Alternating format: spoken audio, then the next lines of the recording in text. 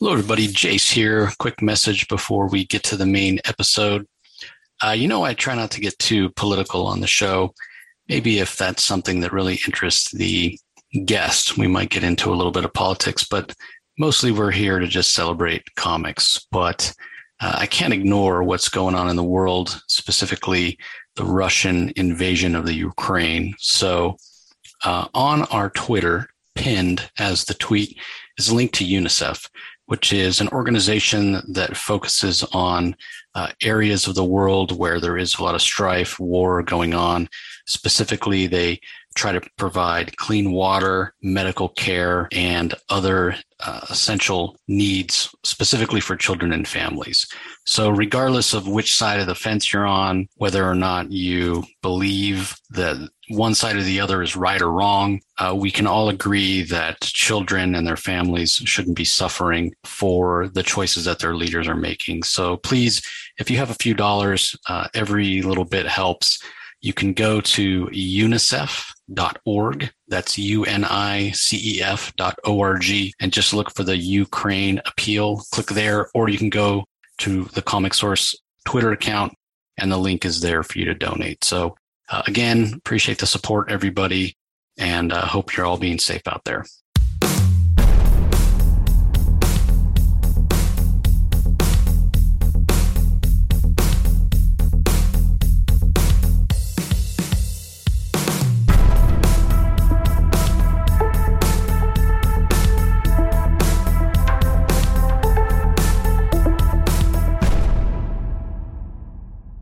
Hello, everybody. Welcome to another Comic Source Comic Boom collaboration.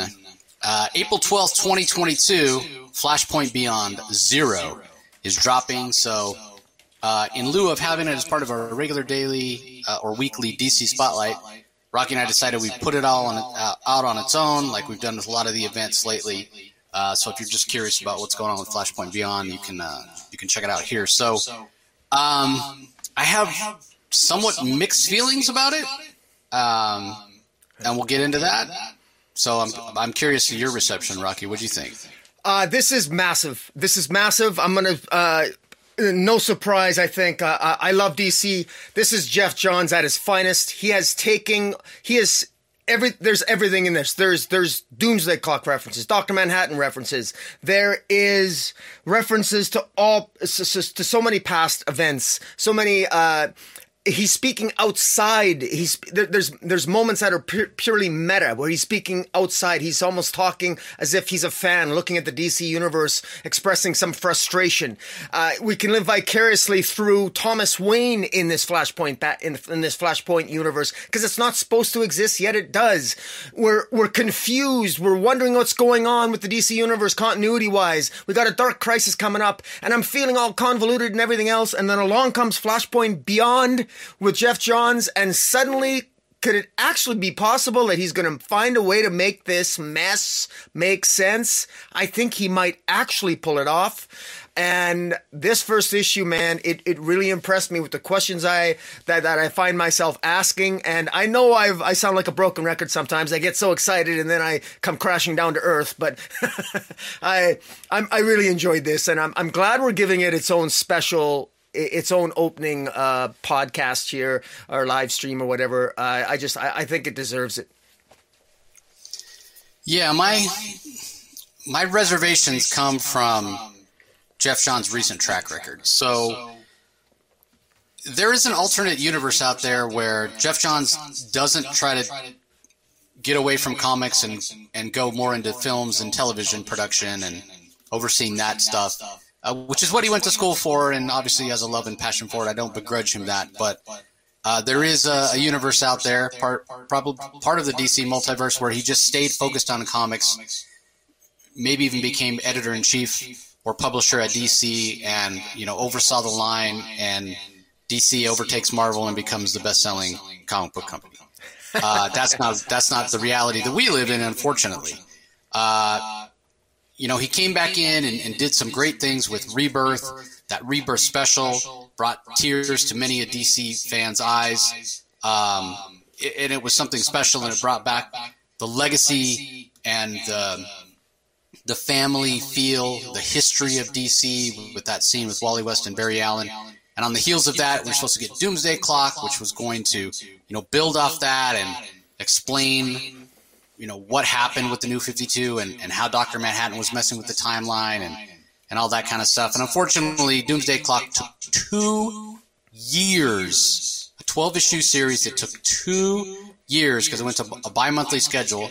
And again, I'm not privy to behind-the-scenes information. I don't know if it was Jeff turning in script slate, if it was Gary Frank's super detailed art, combination of the two. I don't know. But you can't expect other writers to hold back on their stories or not move other things along when you're taking 2 years to tell your story.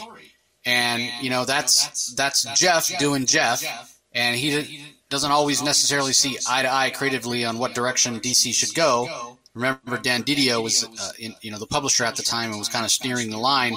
And so it caused this mess and it caused this rift. And rather than cleaning things up, it made things even more confusing. We had the Thomas Wayne version of Batman showing up in Tom King's Batman run during that Batman Rebirth era. And like Rocky said a little while ago, hey, he's not even supposed to exist. That timeline was supposed to have been erased. What the heck's going on? What happened? So now Didio's out. 5G is no more. There's even a reference to it in this first issue, this Flashpoint Beyond Zero. We see a chalkboard where 5G is scratched out. Literally the letters, or the number in the letter 5G are crossed out. It says averted next to it. You can see it on the screen if you're watching us on YouTube.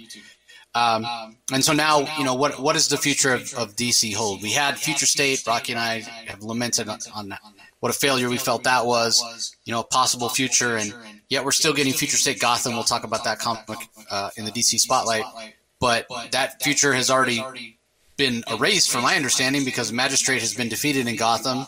So why do we even still have Future State Gotham? There's other possible futures that could have happened, but shouldn't. They've been fixed. Teen Titans is another one. Catwoman's another one. The possibility of those Future State stories have already been addressed in their current runs. So what is the future of DC? Oh, well, is Jeff Johns going to be the one to tell us here with Flashpoint coming back beyond Flashpoint? We're moving past Flashpoint. That's the whole idea of this Flashpoint beyond. But yet somehow the universe still exists. That's part of the mystery, part of what we're going to find out here. But again, my worry is Jeff, is he focused on this? Are we really going to get a good story? Because this was supposed to come out, these 6 issues, it was supposed to come out bi-weekly. So every 2 weeks we were supposed to get an issue of Flashpoint Beyond, numbers 0 through 5. Already before even this issue 0 hit stands, DC's already pulled back on that and said, oh, hold on a second. It's not going to come out every 2 weeks. It's going to come out monthly. My fear is it's going to slip even further from that schedule, and it's not going to come out monthly, and it's going to be another situation like we had with Doomsday Clock, where it becomes so late that you can't build on it.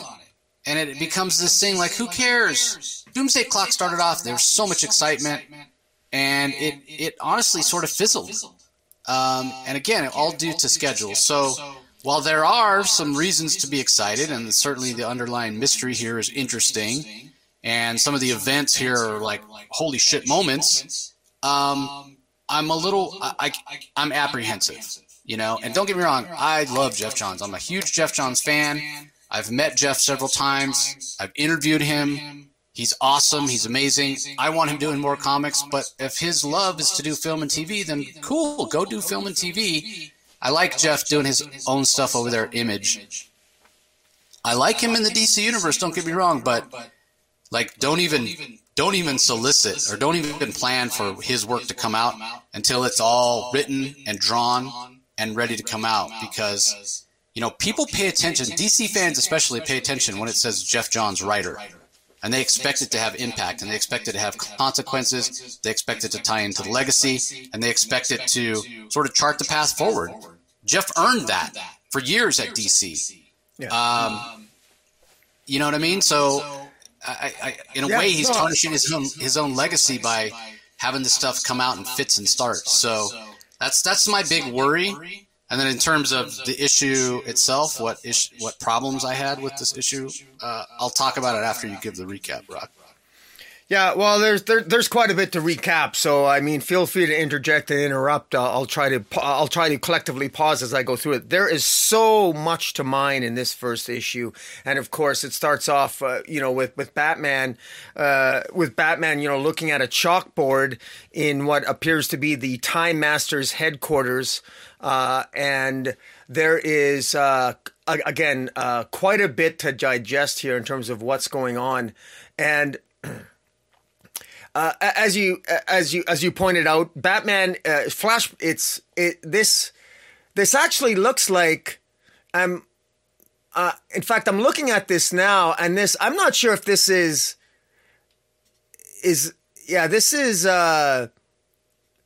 I'm assuming is that Flashpoint Batman, or is that the Batman from Earth Zero in this opening sequence? That's Bruce Wayne. So that's Bruce. Yeah, that should be our Batman, I guess. Yeah, and it is our Batman. It's Bruce Wayne, and he's in this vault that appears to be the Time Master's headquarters, and the Mime and Marionette are with him, and he's looking for something, and he eventually does in fact find it, and it's interesting.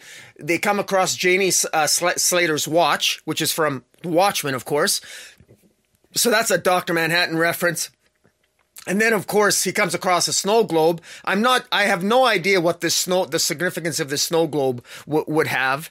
I'm a little bit baffled by that. Why would Batman be fascinated by a snow globe? Hopefully somebody listening might know the reference. I know that we had the snowman's ticket in Leviathan, but I can't imagine it's related to that at all. That's where my mind went, but I didn't. I mean, because that's the most recent snow globe that we saw, but I don't know how it would tie in, but leave it to Jeff to figure out a way to make it work. Exactly, and that's what Jeff Johns is so good at. Jeff Johns is good at respecting multiple storylines, even ones that aren't very good, but he somehow makes a way of making a bad storyline actually feel good again. And, it's interesting that Batman compliments he compliments Mime and Marionette he congratulates them on having another child because they got a little girl on the way. And that's something, just a reminder, at the end of Doomsday Clock number 12, young Clark, the Mime and Marionette's first child, was taken from them in circumstances that even Dr. Manhattan was unaware of. Dr. Manhattan raised that young boy for a few years and then gave that boy to the Silk Spectre and the Night Owl to raise. And of course, his name was Clark at the end of Doomsday Clock number 12. And young Clark had a sister named Sally, named after her grandmother, Sally Jupiter, the original Silk Spectre. And we should note that on that chalkboard at the very beginning that Bruce Wayne is looking at, on the bottom, it says, I think it's later on, there's a phrase that says, "Find Clark and Sally before they die." It says somewhere else. In any event, it's quite telling. Sorry, I accidentally flipped on another page here, but in any event, it's very interesting the role that he's clearly taking his Doomsday Clock storyline and he's fitting this in here because at the end of Doomsday Clock, Dr. Manhattan came out of he sort of made himself kind of human again. He gave his powers to this young Clark, which was Mime and Marionette's son, and Mime and Marionette's son were raised by ultimately by Laurie Jupiter and Mason Hollis, who went by the name of Mr. and Mrs. Hollis, and he had a half sister named Sally. So who's writing on this chalkboard? Was this Bruce Wayne writing all this, trying to figure all this out? Where's he getting all this information? I don't know, but it definitely makes one wonder what the heck is going on. Now, continuing on, it's interesting that Bruce Wayne looks at another piece on the chalkboard. It says Thomas Wayne will die. And, of course, that's his father. He must know that that's a reference to his father, the Flashpoint Batman, obviously. We then switch, and we're in the Flashpoint universe. And, of course, it's called the Clockwork Killer. Right away, when you see the word clockwork, we're thinking of Dr. Manhattan. We know Dr. Manhattan, Watchman, the symbol of the clock is all over the Watchman. Who's the Clockwork Killer? And right away we're seeing that maybe this is,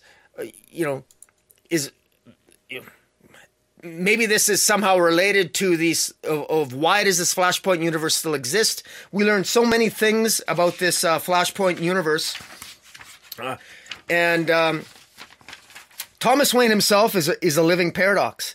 And one of the things that was unexplained at the end of Flashpoint, he shows up in Tom King's run. We were all shocked, and he tried to kill his son Bruce Wayne because he didn't want his Bruce Wayne. He had some twisted logic. Johns has taken that storyline, and at the end of it, Thomas Wayne felt guilty, and he then he sort of meanders off, and he ends up in the Infinite Frontier, working alongside President Superman Calvin Ellis in fighting Darkseid. He eventually gets killed by Darkseid, or so we think. And Thomas Wayne here even makes a reference of that, and he doesn't understand why he's still alive. Thomas Wayne wakes up in the Flashpoint universe. It's not destroyed. He doesn't know why it's not destroyed. It's almost as if the war between the Atlanteans, between Wonder Woman and Aquaman, between the Atlanteans and the Amazonians, that appeared to have went to fruition. The Atlanteans won. And so Wonder Woman is now captive of Aquaman. The heroes are looked down upon in this Flashpoint universe. And it's still a screwed up universe. Martha Wayne was, of course, the Joker. Thomas Wayne has a very bad relationship with Harvey Dent, who is in fact, I believe Harvey Dent. Was he the mayor or Mayor Dent? Mayor. Yeah, and he's got and Gilda, Harvey Dent's wife, is traumatized. She's in Arkham Asylum, and and one of the inmates in Arkham Asylum is actually Roger Hayden, the Psycho Pirate. So a lot of crazy things. We got Sandman in this universe. The Sandman, Mr. Dodds, of course, of the Justice Society. The Justice Society went missing after a battle with Per Degaton, the time-traveling villain in South America. We have the Green Lantern disappearing, of course, and the Green Lantern in the Flashpoint universe would appear to be Abin Sur. And we've got Element Man, we got Superman from the Flashpoint universe. They're wild cards. We're not sure we're not sure exactly what role they're going to play. And Flashpoint Batman is trying to he wants to figure out why his universe still exists. So he looks for Barry Allen, and naturally Barry Allen lives in 1956 Showcase Drive, apartment number 4, which is a reference to the comic book, the first appearance, or the very first appearance of the multiverse. It was in Showcase number 4, I believe, with Barry Allen and the Flash of Two Worlds. And in any event, that's not the Flash of Two Worlds. Flash of Two Worlds is Flash 121. Showcase number 4 from 1956 is the first appearance of Barry Allen Flash, which is the start of the Silver Age, when they started bringing the heroes back. That's even better. So that's wonderful. Thanks for the correction. And so that's wonderful. So we got those Easter eggs, and so he's trying to figure out what's going on, and somebody is playing games with Thomas Wayne. Somebody is writing on his chalkboard, and it says everything matters. And Thomas Wayne is getting angry. He's sort of reverting back to his old ways. He's angry, and he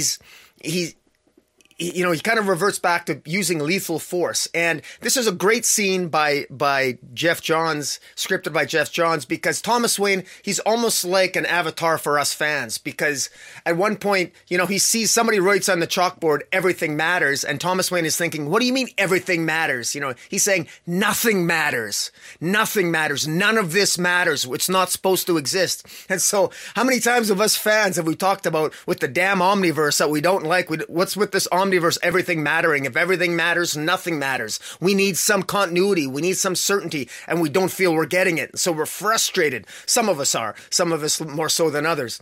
And so I like that sort of meta aspect of this particular story, that I can see the frustration of Thomas Wayne, because don't tell me everything matters when nothing seems to matter anymore. And so it seems that ironically enough, because we've identified the problem, that the problem is out there now, that this is once again Geoff Johns, just like when Geoff Johns did in that Rebirth special. Geoff Johns knows the frustrations that us fans have. And he's the only writer often that is able to come forward and articulate what we fans are feeling and to give us something back, to give us a little bit of hope moving forward. And it's very frustrating. As much as you vented some of your own frustrations and questions about Geoff Johns' reliability, but the fact of the matter is, damn it, if it's so easy what Geoff Johns is doing, then why don't other writers do it, or somebody else at DC get their head out of their ass so we can get more stories like this, so we don't always have to go back to Geoff Johns to write these great stories. Now that's off my soapbox there for a bit. Now, there's a newspaper article, and the Clockwork Killer has got 4 victims, 3 of which are identified, and they're very relevant, and I had to Google this, and all the names of the victims of the Clockwork Killer are identified here, very significant. The first victim is Matthew Ryder of Metropolis. If you Google Matthew Ryder, that's the Wave Rider. That's the Wave Rider that we've seen in multiple events. The second victim is Professor David Clinton of Ivytown, who is Kronos.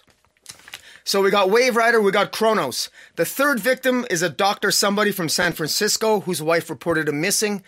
I'm not sure who that is. Jace, maybe you know? Well, if you look at the picture, it says Jeffrey Smith. Okay, did you Google that? I'm not sure who Jeffrey Smith is. No, I didn't, but I can right now. Okay, yeah, because DC Comics, Jeffrey Smith, yeah, it'd be interesting who that is. I do know that the fourth victim... Sorry, go ahead. Jeff Smith is an expert in the field of temporal mechanics. So there you go. Every single one of them are experts in temporal mechanics. And the fourth victim which shows up is, of course, Abracadabra. And this is huge because the last appearance of Abracadabra was in Titans Volume 3, Number 6 in 2016. And when he disappeared into the Speed Force, the last thoughts that Lilith, the Titan Lilith, picked up in Abracadabra was one word: Manhattan. So that's significant. So we have all these victims of the Clockwork Killer, all experts or in some area of temporal mechanics, physics, quantum physics, etc., time travel, etc., and we keep getting these links and allusions to Dr. Manhattan, to aspects of the Watchmen universe. Something is afoot here. Geoff Johns is making all of this fit, and like I said, this is incredible. The death of Abracadabra here is particularly gory. It's particularly gruesome. His innards, his liver, spine, intestines, heart, they're all gone. It's like a mess of clock gears. I mean, the allusions, and of course to the clockwork, I think is fairly obvious. We meet the Flashpoint Barry Allen here, who is very good at being a forensic investigator, a forensic scientist, but he doesn't have much of a social life. He breaks his date, or he doesn't break his date, but he shows up late for his date with Fiona, a gorgeous redhead. He's more concerned with his career than he is about his social life. And ultimately, Thomas Wayne confronts him because Thomas Wayne wants to essentially say, Barry, do you remember anything? This Barry Allen doesn't remember anything. This Barry Allen thinks his mother is still alive, and of course she still is alive in the Flashpoint universe. Her being alive is what caused the Flashpoint paradox to begin with. And Thomas Wayne just gets frustrated with Barry and basically says, enough of this. I'm just going to inject you, put you to sleep, and then I'm gonna tie you I'm gonna take you to the highest point in Gotham, and we're going to just duplicate the event that turned you into the Flash. I got the chemicals set up. You'll get hit by lightning. You'll turn into the Flash. Unfortunately, before that happens, an Atlantean assassin hired by Aquaman basically shoots the chemicals. So when the lightning hits, instead of turning into the Flash, Barry Allen is killed. It ruins Flashpoint Batman's plans. He goes after the killer. And unfortunately, the killer just basically tells him, confirms that he was hired by Aquaman, and we discover that Aquaman himself, the Flashpoint Aquaman, seems to know what Flashpoint Batman, what Thomas Wayne is up to about trying to get the Flash and trying to undo all that is done. And so how does Aquaman know that? How does Flashpoint Aquaman know the truth? It's clear that somebody other than simply Thomas Wayne knows the truth of the way things ought to be. Meanwhile, we have Dexter Dent, who is Harvey Dent's son, manages to survive an assassination attempt, but Harvey Dent himself is killed. Thomas Wayne ends up saving young Dexter Dent, and ultimately he's got his own trauma that he experienced. Thomas Wayne continues to remember the death of his son, of course, Bruce Wayne. And this is where Thomas Wayne loses it. He utilizes lethal force again. It's sort of like he's given up. At one point, Thomas Wayne almost achieved a kind of redemption of a kind in that he was inspired by his son Bruce Wayne to maybe be a better Batman, a better man. But ultimately he goes back on that and he feels like nothing matters and he uses lethal force and he kills the Atlantean assassin because you can tell he's frustrated, he's downtrodden, he's depressed, he's angry, he doesn't know what's going on and he wants to get to the bottom of things. And ultimately, at the end, we see Gilda in Arkham Asylum. Gilda, who is Harvey Dent's wife in Arkham Asylum, insisting that she wants to see Thomas. She wants to speak to Thomas Wayne, to Dr. Wayne, because, of course, Thomas Wayne is a doctor. And then we see Roger Hayden there complaining that everything is upside down again. And of course, what does he mean by upside down? Well, we know that Psycho Pirate is always there during all the crises. He was there during Original Crisis, Infinite Crisis, Final Crisis. He was there in Infinite Frontier with Darkseid until Darkseid discarded him. And now the reference to upside down could be a reference that everything's upside down again, meaning there's another crisis. It could also be a reference to the Upside Down Man in Justice League Dark. Who knows? It's like Jeff Johns is leaving clues that you can make connections to whatever you like. We get to one of the second epilogue, and we see Bruce Wayne making connections between the divine continuum, the omniverse, the hypertime, limbo, vanishing point, the dark multiverse, the metaverse, the sphere of the gods. He's drawing this rich labyrinth of connections that we readers who've been with DC for so long, who love the DC universe, this is the love letter to us, telling us that, guys, everything matters. And it's a counterpoint to Thomas Wayne's frustration where Thomas Wayne says, nothing matters. Well, guess what? It does. So Thomas Wayne is the cynical Batman and Bruce Wayne is the analytical, optimistic one. He's going to draw the connections. And my favorite line in the comic is when Batman, looking at his own chalkboard, and he sees the divine continuum, of course, divine continuum, the acronym being DC. It's perfect. It's beautiful. He says, considering the number of times I've saved the divine continuum, it owes me one. Just think about it. How many times has Batman saved DC? And of course, all this talk, especially in this last year, about Batman comics, too many Batman comics in the DC universe. It's Batman. Without Batman, there'd be no DC universe. There is some truth to that in terms of sales. There is some truth to that, to the power of Batman.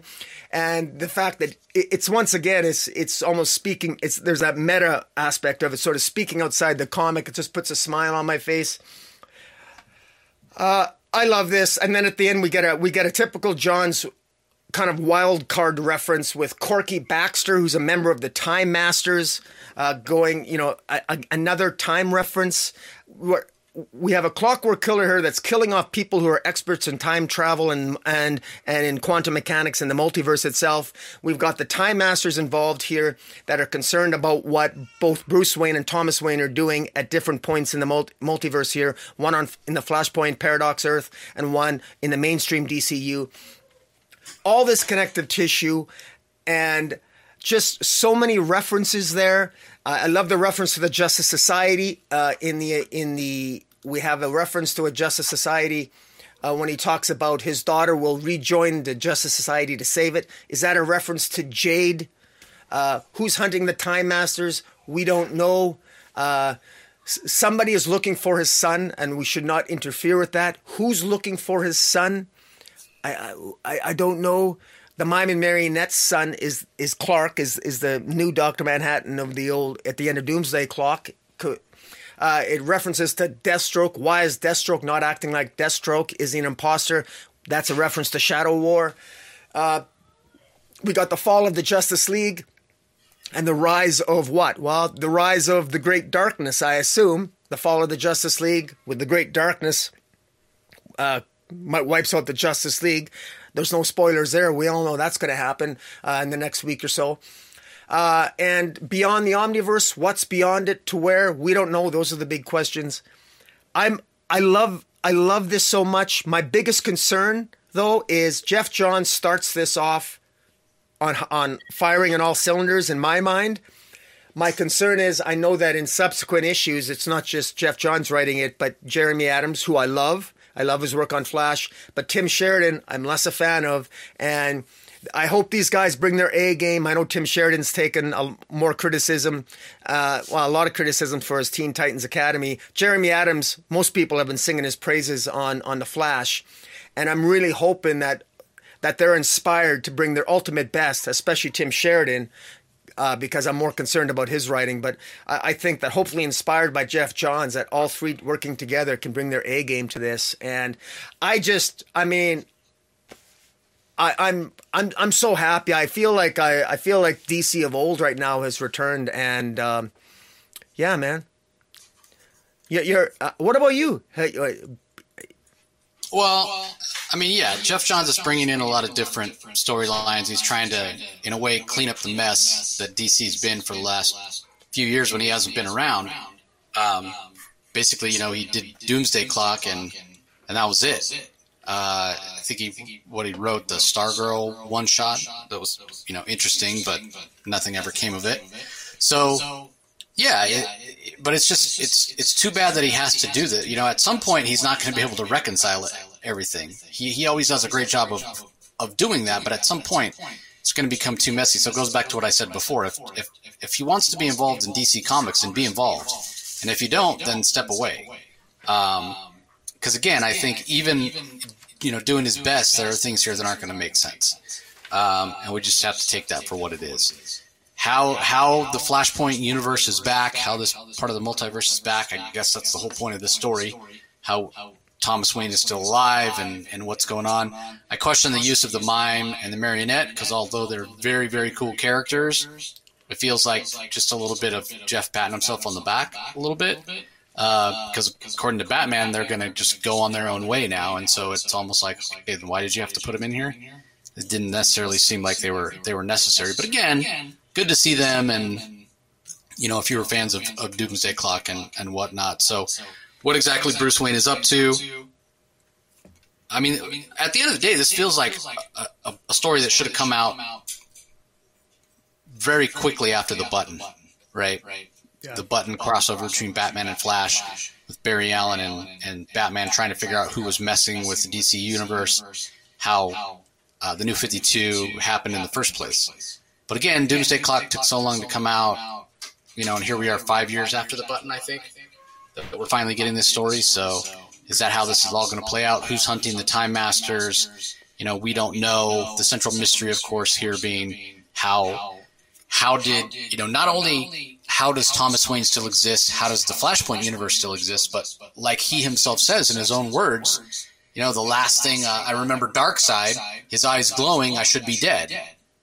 So is this some sort of pocket universe that was created by Darkseid's Omega beams? Could that be what's happening? Again, we just don't know. So we'll have to wait and see how that all plays out.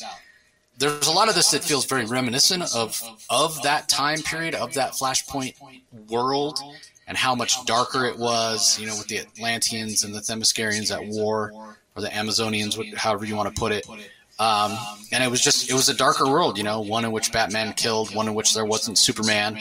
We talk about it a lot. As go the Superman titles, so goes the DC universe. Here's that in meta form, right? Like actually in the books, in a multiverse, in a reality of DC, showing us that without Superman, and he does come later, but he's not the same. He's very emaciated. He didn't grow up big and strong on a farm with middle American values instilled in him from the Kents. So he's very much a different sort of Superman. He's not that symbol of hope.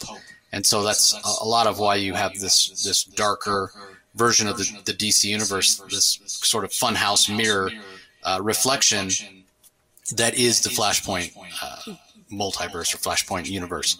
So yeah, you're right. Thomas Wayne definitely is the driving force in this story. At times he's our POV character, but he does lash out. It is that anger, like you said, going back into bad habits. Didn't he say he learned his lesson? And he says as much here, that he made a mistake in trying to take out his own son, and he learned his lesson. So, I find that to be very interesting. I also like the juxtaposition. So in Flashpoint Beyond, or in Flashpoint rather, if you guys have read that story, spoilers if you haven't, it's Barry Allen. It's Barry Allen Prime that goes to the Flashpoint universe and then recruits and convinces the Thomas Wayne Batman, hey, you need to help me. This isn't how reality is really supposed to be. In this story, the shoe's on the other foot. It's Thomas Wayne Batman that knows that, hey, this is not the reality. And he goes to Barry Allen and is trying to convince him, and Barry won't believe it for a second. I didn't mind that necessarily. It is, pretty far-fetched. But obviously, Barry Allen is the key, right? I mean, Barry Allen's actions and choices, and that was a big controversy, that Barry Allen would be so selfish to go back and save his own mom. And I don't know that controversy ever really went away. People just, I guess, shut up about it because enough time had gone by. But, there's still, I wonder if this will bring that back at all, Barry Allen fans, I remember being in an uproar. Barry would never be so selfish to do that, blah, blah, blah. But anyway, it is his fault at the end of the day. It is Barry Allen's fault. And he is the one who's best suited to fix it. And so, you mentioned that Atlantean assassin killing him and throwing a wrench into Thomas Wayne's plans. I mean, yeah, that's another holy shit moment in this book where you're like, well, now what? Who else could have the possible ability to travel, through the multiverse and fix this now? And as far as Aquaman knowing, my guess is we're going to find out whoever the Clockwork Killer is told Aquaman, and Aquaman then in turn sent an assassin to prevent Barry Allen from turning into the Flash. Probably this Clockwork Killer saying to Aquaman, hey, you don't want to lose your power, you've won the war against the Amazons. You don't want to have a reality rewritten where you didn't win that war and you don't have all this power.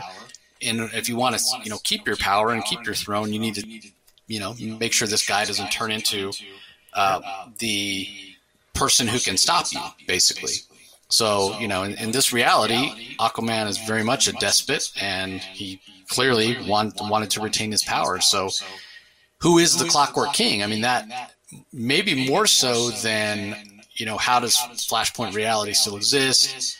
How is Thomas Wayne back there? How is Thomas Wayne still alive? Maybe the more important question is, who is the Clockwork King? Because once we find out who the Clockwork King or Clockwork Killer is, then that might answer those other questions.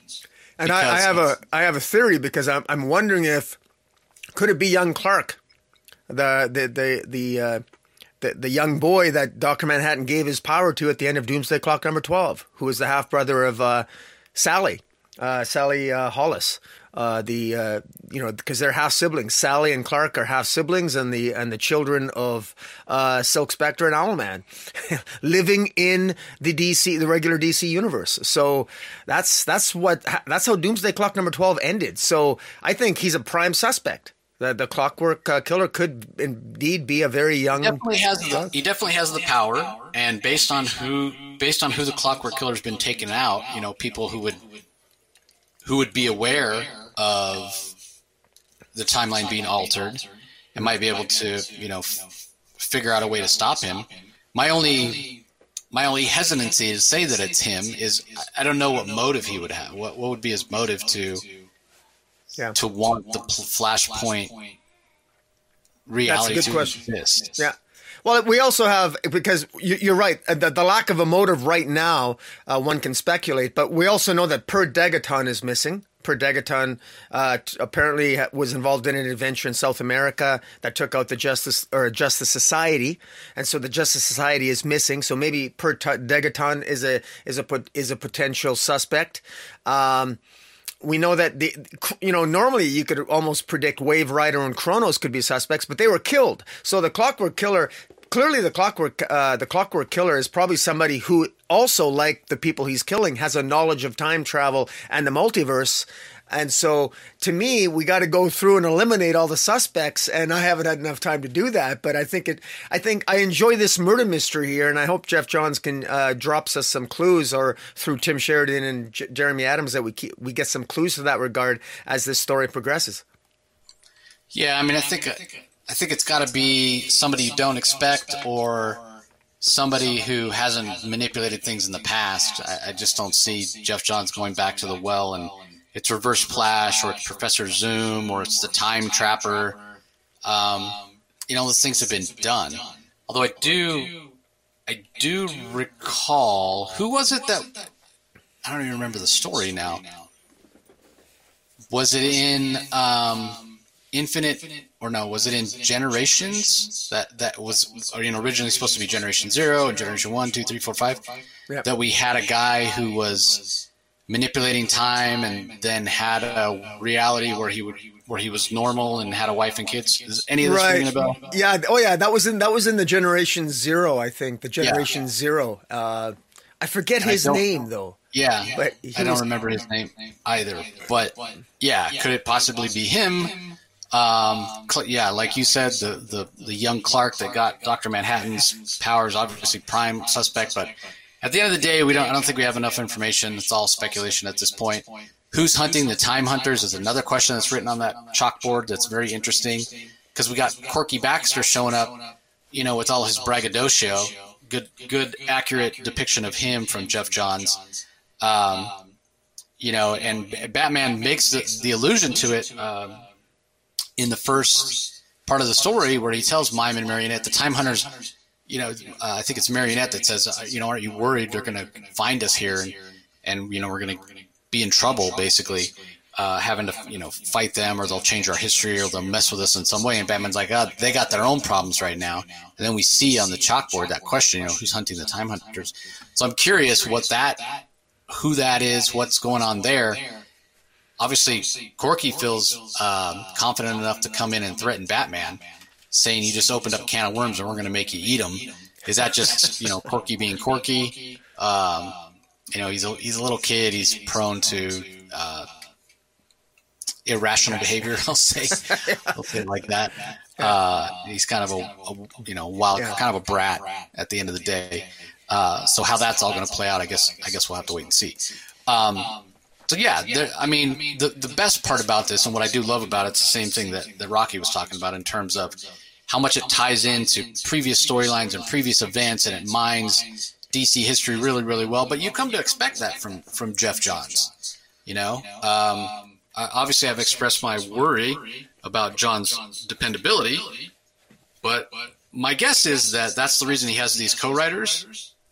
So I'm not too worried about it, or I'm less worried, I should say, about it being late. I trust Jeremy Adams. Yeah, even though Tim Sheridan on his own maybe didn't get the pacing, or wasn't able to self-edit his story enough to get it in the pages of the book. Because I do think Tim Sheridan's Teen Titans Academy run would have been good if he just hadn't tried to cram so much into it. And so with these co-writers and everybody kind of pulling their weight, I think they'll probably be fine. In my mind, it's like Geoff Johns has these two co-writers. He's writing it, and he's telling them, okay, I need you to research this. I need you to research that. I have a feeling that this is his structure, and they're helping out, but he's doing the heavy lifting in terms of the outline. They may be doing some scripting, and they're certainly building it together, but this is building off of a Geoff Johns, initial idea or initial outline. So I'm not too worried about Tim Sheridan's track record. But hopefully it comes out on time. The last thing that I'll mention, we haven't talked about the art at all. And I do, this is a very well put together story. And Geoff Johns, I don't know that he's ever worked with Eduardo Risso before. And Risso most notably made a name for himself working with Brian Azzarello on 100 Bullets. Now, the Flashpoint universe, Flashpoint reality is a very dark reality, like I said. And so in terms of the aesthetic, Risso's art works well, with these watercolor backgrounds and mean, they're probably digitally painted with watercolor brushes or whatnot. But it's very bleak and it's very glum. But again, I don't have a problem with that. It very much suits the story. He draws a good Thomas Wayne. He's an excellent storyteller in terms of transitions from panel to panel and getting across the aesthetic that that Johns and Adams and Sheridan are putting in the script. I think that all comes across really, really well. All that being said, I'm not particularly a fan of his style, his line work. It's not even, I mean, like I said, it's more of almost a watercolor style. He has a very unique style. And it's not I would say a traditional DC house style. And when it comes to these kind of events like this, that's just my preference. Again, it's just a personal thing. Again, very, very good storyteller. And you can see that even when he does splash pages. There's the page where Thomas Wayne Batman takes out the Atlantean assassin, and it's a splash page, but he conveys a lot in that image. It's a static, one giant static image, no panels, no insets, nothing, but he conveys a lot in that. So he is a great storyteller. It's just, for me personally, would he have been my choice for this? No. Because again, when it comes to these type of events, I want somebody who gives me a very traditional DC style, going all the way back to Crisis on Infinite Earths with George Perez, or the first Flashpoint with Adam Kubert. Like these are comic book artists whose art looks like it belongs in a comic book, as opposed to Riso, whose art is a little, leans more a little toward the fine art sort of perspective. But again, I'm not disparaging his storytelling at all, because he's a fantastic storyteller. The emotion in the faces, his choices for where to put the camera, all of that works exceptionally well. But when it comes to like his anatomy and his choices on where to spot the blacks and that sort of stuff, it's not my particular cup of tea. Again, very depressing in a way. Very like glum is the word that I kept coming back to. Gloomy, when you read it. And again, that's partially the aesthetic they're going for, but keep in mind, that's the aesthetic they were going for the first time we got introduced to the Flashpoint reality. And that was Adam Kubert, who also did a good job of making it feel like a dark, depressing world, but it still was, traditional comic book art. So yeah, that he's not the artist on the regular series. It's Zermanico, whose art is much more of that style that I'm talking about. So I'm going to be real curious to see how that plays out with the Zermanico line work. And I should give a shout out to Trish Mulvihill as well. She's the color artist. She does a great job of getting that gloomy sort of atmosphere across as well. And Rob Lee handles the letters. He does an exceptional job also. So, yeah, at the end of the day, I enjoyed it for a lot of the reasons that Rocky said, just how much it ties in minds from DC history. But yeah, not my favorite choice for art style from Eduardo Riso. And then, yeah, I sure hope it comes out on time. I hate for it to lose momentum. So. Yeah. Anything to add about the art, Rocky?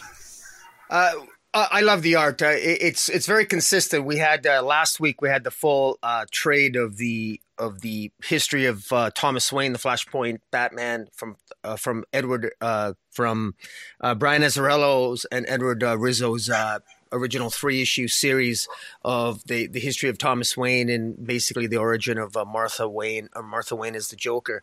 And of course, that artistically, that's very consistent. It's people that can pick up that trade and go into Flashpoint Beyond, and artistically, it's going to feel like it's the same story, a continuation. So I would encourage people that if you're not familiar with the Flashpoint universe, to pick up that trade that came out last week about the Flashpoint Batman, because that's a really good segue into Flashpoint Beyond, because you'll understand the gist of it. And I think artistically it's beautifully consistent. It's the pages pop off the page. Patricia Mulvill's colors are excellent.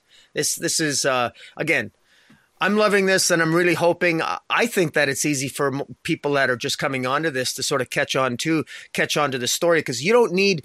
if you have a history of the DC universe like we do, a knowledge of it, you're going to get that much more out of it. But even if you don't, this is a good murder mystery, and there are, this is filled with a rich story that's, I think, easy to follow. It's not complicated. It's paced well. It's structured well, and I think this is as long as the pacing keeps up like this, it should be a pretty good series.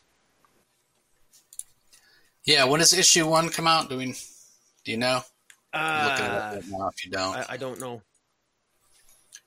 Yeah, like I said, Zermanico on the art for the regular series, so very curious to see what that's going to look like. And it is 5 issues, right?